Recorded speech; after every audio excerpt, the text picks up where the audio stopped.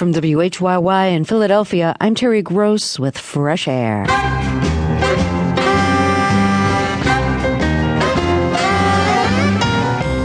On today's Fresh Air, how the U.S. helped create Saddam Hussein, and can we fix Iraq after he's gone?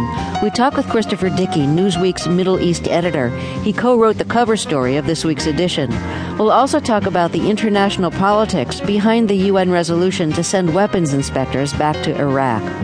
Also, our linguist Jeff Nunberg defends the word ain't. That's all coming up on Fresh Air.